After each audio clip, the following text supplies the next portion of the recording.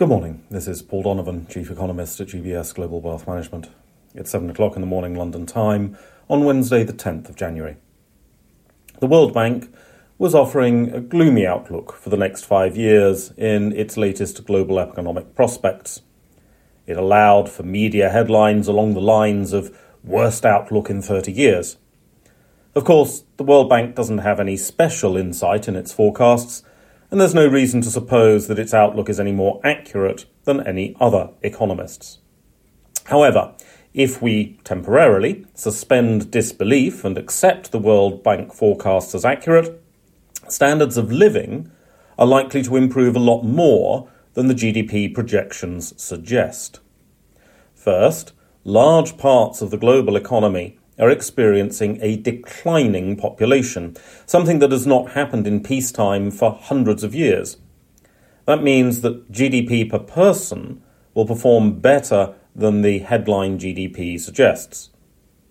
Second, the world economy should become more efficient in the coming years. GDP is terrible at capturing the living standard benefits of efficiency. Flexible working, automation, robotics, etc. are all helping us produce more with less. That means that things like environmental quality, work-life balance, and other measures of impact economics are not captured in a crude output metric like GDP. In Japan, November wage growth was disappointingly weak as to the headline numbers. This has provoked a frenzy of analysis from Japanese economists, many of whom want to justify a Bank of Japan policy tightening this year. This month's number is probably not that important to the Bank of Japan. One reason for the weakness was a lower seasonal bonus payment. However, most seasonal bonus payments are in December, not November. The Bank of Japan is also going to be concerned with the 2024 spring pay round, and that will need to be factored into tightening decisions. However, the details of the data do also hint at weaker small business pay, and that is something to be concerned about. We have other central bankers on the agenda today, with the ECB's Schnabel speaking and Bank of England Governor Bailey testifying to Parliament. Bailey's remarks will be significant as the Bank of England might well lead developed economy central banks in the easing cycle this year.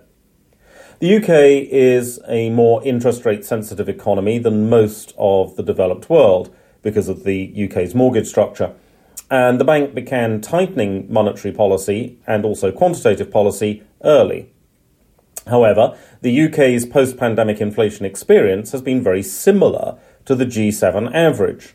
Over the period, prices have risen less than in the US or Germany, but a bit more than in France or Italy, for instance.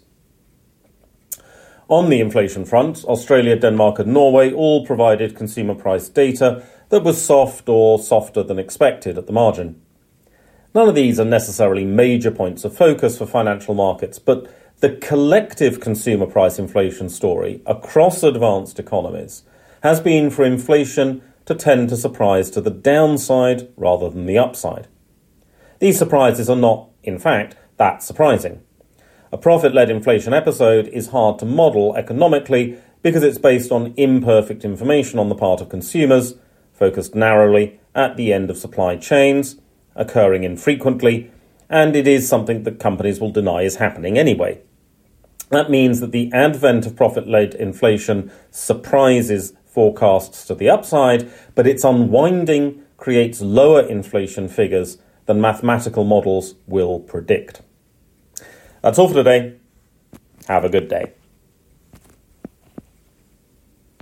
UBS Chief Investment Office's investment views are prepared and published by the global wealth management business of UBS AG or its affiliate, UBS. This material has no regard to the specific investment objectives, financial situation, or particular needs of any specific recipient and is published for informational purposes only. As a firm providing wealth management services to clients globally, UBS AG and its subsidiaries offer both investment advisory services and brokerage services. Investment advisory services and brokerage services are separate and distinct, differ in material ways, and are governed by different laws and separate arrangements. In the USA, UBS Financial Services Inc. is a subsidiary of UBS AG and a member of FINRA SIPC. For information, please visit our website at ubs.com/working with us. For a full legal disclaimer applicable to the independent investment views produced by UBS, please visit our website at ubs.com/CIO-disclaimer.